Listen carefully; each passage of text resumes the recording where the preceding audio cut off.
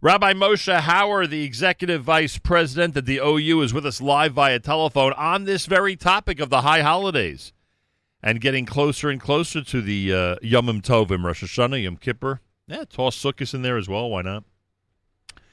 The OU has announced high holiday guidance for synagogues in light of COVID-19. In addition, they've launched a Baal Tefillah boot camp to train prayer leaders, because this year a lot of synagogues are going to be splitting up into different minyanim, different offerings around or in their synagogue, depending on what their configuration is, and they need people to lead services, quite obviously. Rabbi Moshe Hauer, welcome back to JM in the AM.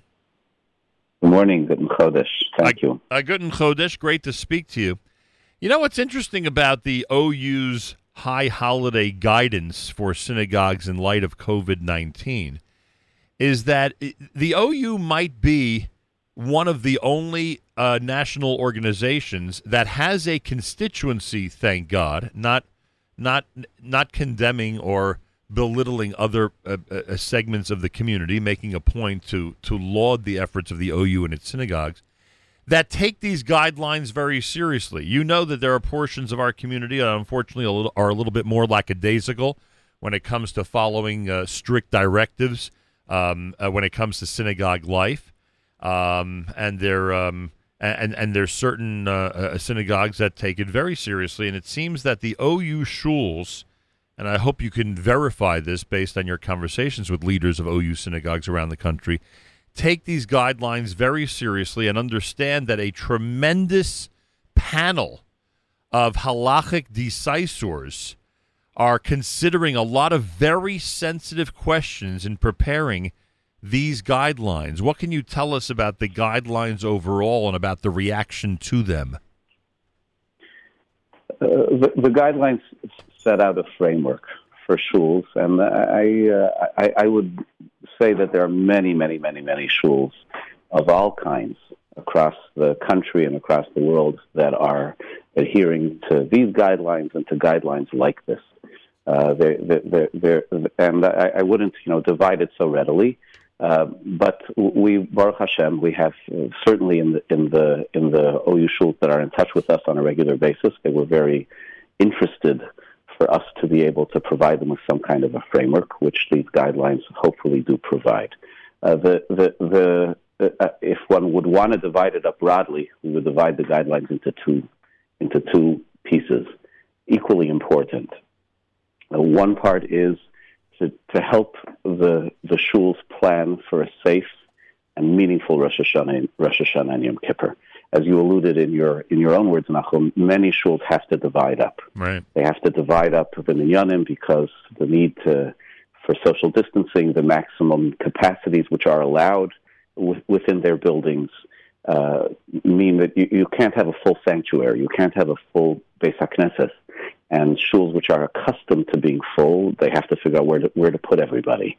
And so we walk through the alternatives that are there for shuls to pursue, whether finding additional venues, different rooms within a building, outside spaces, which we encourage shuls when possible to offer an outside space because there are many people who will prefer that, and there's certain medical advantages to the ventilation that's offered only in an outside space. So one is alternative venues, and the other, which is going to be necessary for many who have even limits on their outdoor spaces, is to have sequential minyanim, a shorter than usual Rosh Hashanah service, right, where there's room to be able to have a minyan followed by another minyan.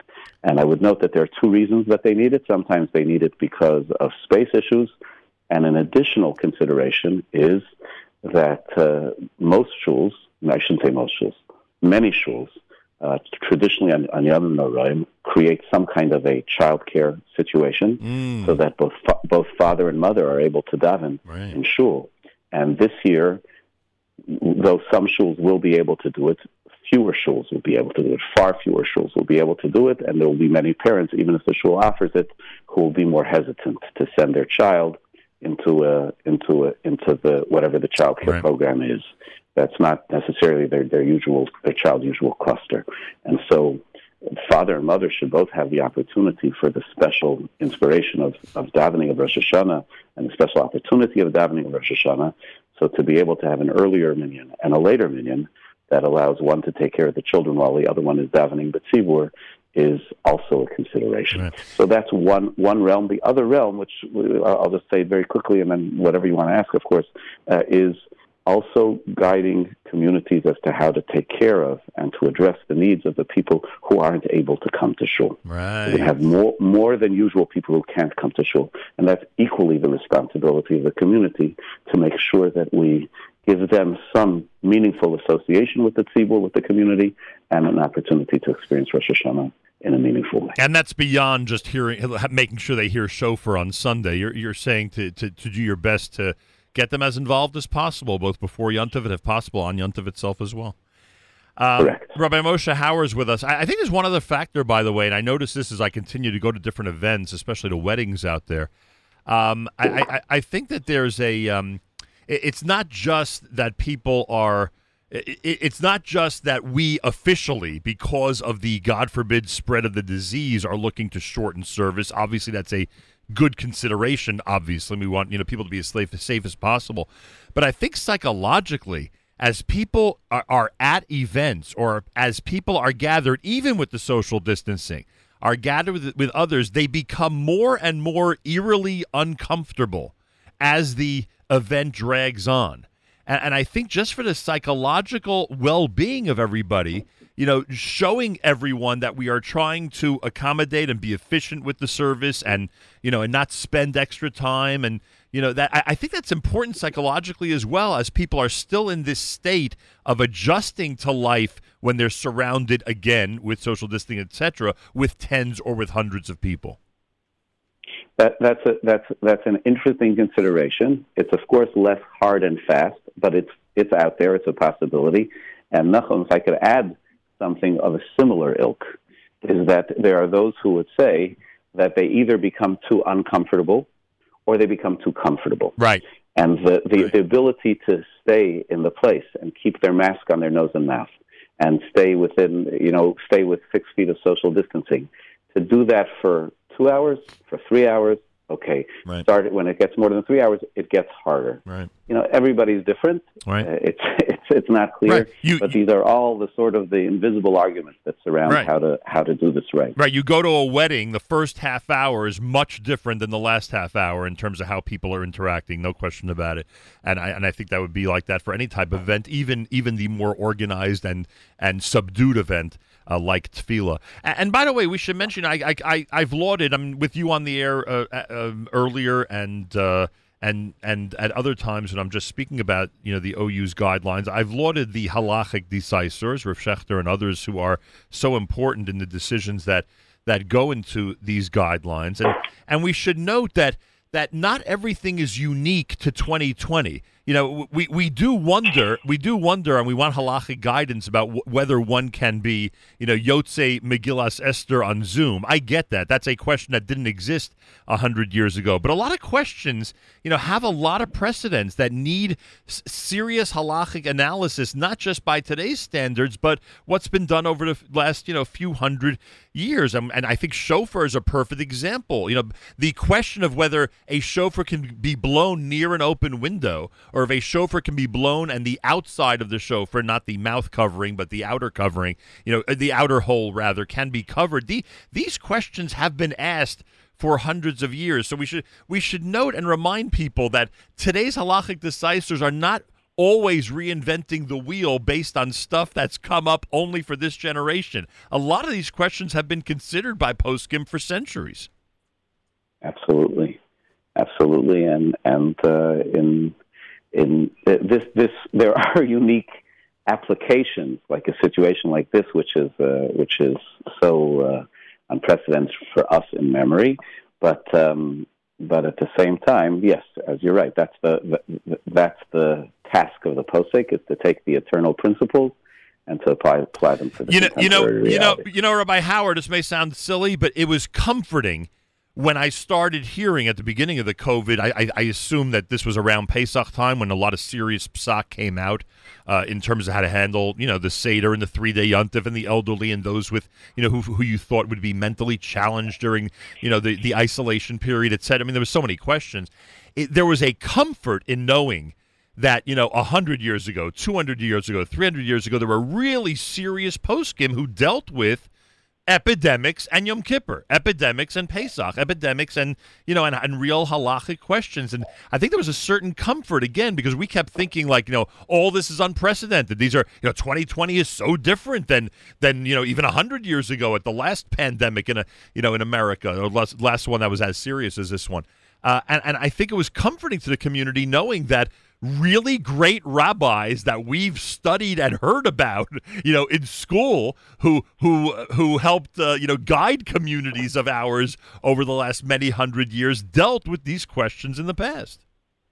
I'm with you, 100%. That letter of Rabbi Akiva Eger, yep, with discussion of social distancing and crowding that could have been written in 2020 wasn't. And what about the whole? And what about the whole question of eating on Yom Kippur during the pandemic? I don't know what year that was, but where serious halachic decisors really, thought long and hard about whether certain members or any member of the community should be fasting on a day like that. I mean, imagine how serious as we get closer to Yom Kippur now, right? We're essentially 40 days away. Imagine how serious a question that was. That was not a, should we be a little bit more lackadaisical on the second day yontiv of a 3-day yontiv because certain people have certain needs? We're talking about, does the medical condition of the community as a whole call for an adjustment to our Yom Kippur observance? That's pretty remarkable. It was remarkable. It is remarkable. It's important to note that, bli ayin hara, with God's help, the way our current pandemic situation is going, right, we are poskim are counseling prevention that shouldn't require those kinds of measures for Yom Kippur. Right. But yes, it is. There were times which were different, where the pandemic was even more rampant and harder to escape. Yeah, look, we made it through Tisha B'Av, thank God. Rabbi Moshe Hauer is with us. And by the way, again, I need you to help me with this because there are too many people in our community who are so lax, and leaders in our community who are so lax. If these are the questions that are being asked, if people, in our history have thought about, I'm not poskening here, have thought about whether someone should be eating on Yom Kippur during a pandemic, it shows us the attitude we need to have when it comes to the value of life. Right? We always talk about the enemy, who blows themselves up, how they, don't care about life, and look at us, thank God, we're just the opposite. We have this tremendous value of life. We need to demonstrate that. We need to not only for the Kiddush Hashem, Chil Hashem aspect, we need to demonstrate that even if there's only a 0.5% chance of transmission of this thing, we need to wear our masks, and we need to be socially distant, and we need to be aware of this, and we need not to be mocked when we're reminding people in our communities, because I'm sure Jewish leaders in certain communities are being mocked for it. We need to, if we're going to consider these types of halachic shilas, then we need to, show and demonstrate that we really do have a desire to make sure this thing is not transmitted further in our community. I'm sure you agree with me. I just think that this point needs to be hammered home sometimes to members of our community. Look, the different attitudes or approaches of different people and different leaders towards situations are there. They're there in many situations, many places. I am not comfortable for myself assuming the position of critiquing somebody else's position. What I am comfortable doing is advancing the position which our poskim, the poskim that we have turned to, have encouraged us to move forward. And certainly it includes everything that you said. It includes the importance of not letting down our guard, of continuing with the masking, which has been now so significantly recognized as a great factor. Right. Maybe I agree. People who are doing that should not be heaven forbid, should not be mocked, should not be discouraged. There are so many people who individually have told me that I would want to do it, but they feel a certain pressure. They're embarrassed to maintain standards which they would really want to maintain for safety. And they shouldn't be embarrassed. They should be proud. But what can you tell them? They feel it. I think as a society, if a person feels that for whatever reason, which, again, it's not a position which I would advance or understand anything different, but how could they create a situation where someone else who wants to be cautious, who wants to be careful, should in any which way feel discouraged? I think we should encourage, we should advance what we feel is the safe way, and just full speed ahead that way. Create the environments, the shuls, the situations where people could daven safely, where we feel, according to the best guidance that we have, that they could daven safely and have a meaningful and positive Rosh Hashanah. Here's where I laud you and the OU. There's 16 steps to these guidelines, and I recommend everyone go to OU.org. You could see them in detail. They're called Guidance for Shuls for Yomim Noraim, meaning high holidays, presented by the OU and the RCA. You can find it online, I'm sure, at OU.org. The initial paragraph, by and large, our shuls have been models of compliance with public health recommendations, thank God. This is profoundly inspiring and represents a true Kiddush Hashem and here's the line I want to emphasize, an affirmation of our choosing life, a value cherished by the Melech Chafetz B'Chaim, the king who desires life. Rabbi Hauer, we're going to be standing literally in front of that king, the Melech Chafetz B'Chaim, with those words, saying those words to him and describing him in that fashion. Let's demonstrate that we mean it when we say that we want life, not just life because we want our life extended and we want our righteous deeds to be weighed positively against our misdeeds, but we want life because we've demonstrated, God, that we really, really have proven during this pandemic that we're acting in a way where we want life. In addition to the compliance, the seating plans, the outreach to members, as Rabbi Hauer alluded to earlier, the how to deal with the different minyanim and multiple minyanim, the choices that need to be made in terms of Rov Am and what should and should not be included in tefillah in the service. I spoke with a rabbi yesterday who was struggling with this question, and again, he was depending on the comfort of the congregation, the fact that he had a really large sanctuary with a relatively smaller number of people, so he felt that davening did not have to be altered as much as others might have to. Again, that's something that the rabbis have to consider. And of course, the shofar is an issue which is addressed in this, the Torah reading and how that should go. Crowding situations, how to deal with singles and elderly in the community, children's programming, as you discussed, and of course, Divrei Torah.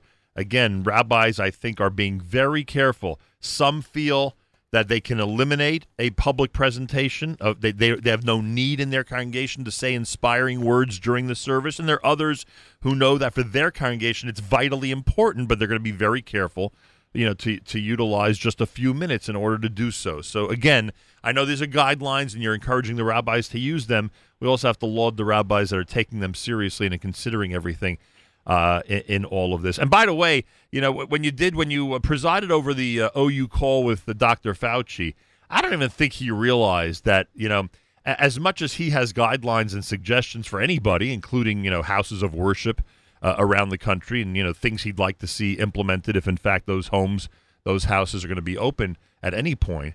I don't think he realized, to what degree the rabbis that are reading these guidelines and taking the advice of the rabbinic decisors who we mentioned, I don't think he realized how seriously they are taking them. I sort of wanted you to say to him, Dr. Fauci, not only are we doing what you're recommending, we're going lifnim mishuras hadin to make sure to be overly prepared and overly cautious with with life and with the members of our community. So I understand there was a value in that conversation. I don't know if, frankly, we needed it, because I think we're going lifnim mishuras hadin following guidelines like this. I think we did make the point that we went beyond. We even had a little bit of a humorous exchange about when our initial guideline, we wanted people to be even more cautious than 6 feet.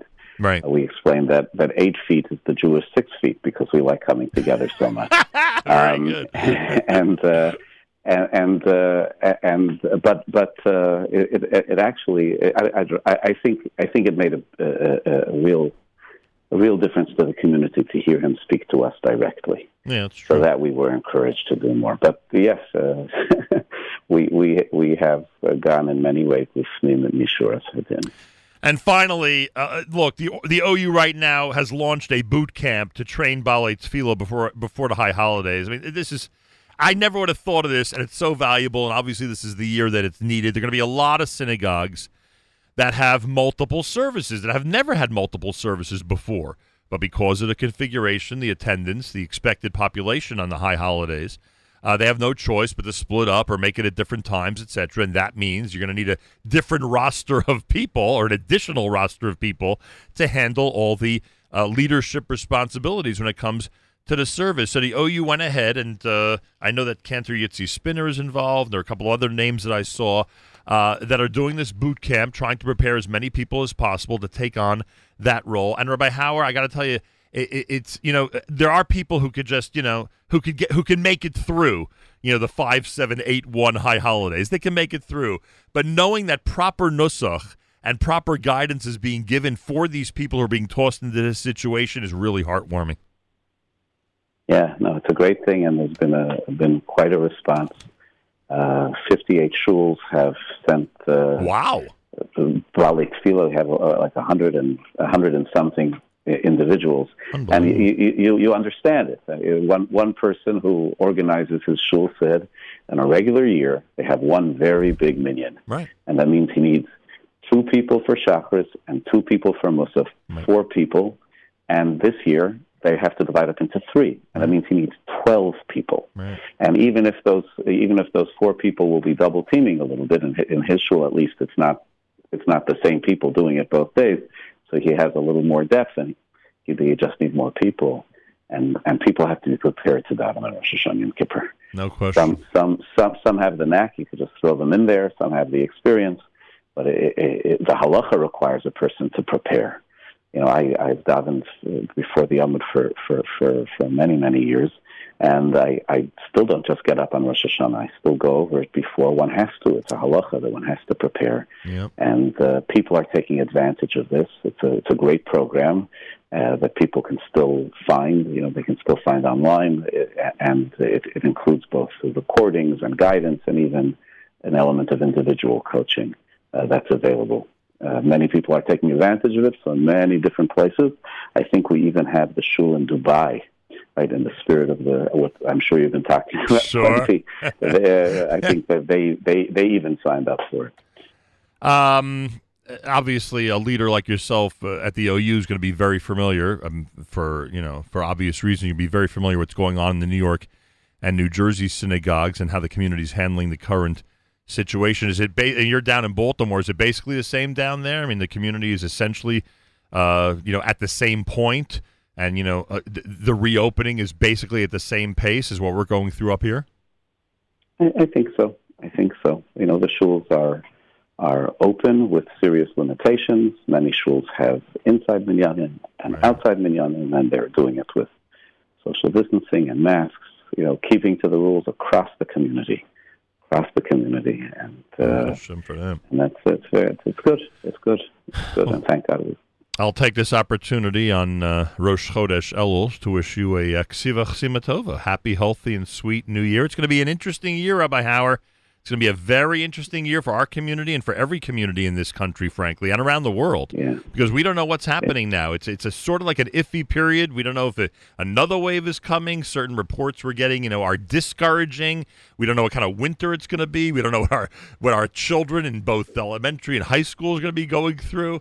I mean, this is a big, One of the things we learned is we learned during this whole episode is you never know what the next day is going to bring for real. And God's in control. None of us are in control of anything. But as it continues to go along, it just becomes, more and more stressful to handle. Let's put it that way.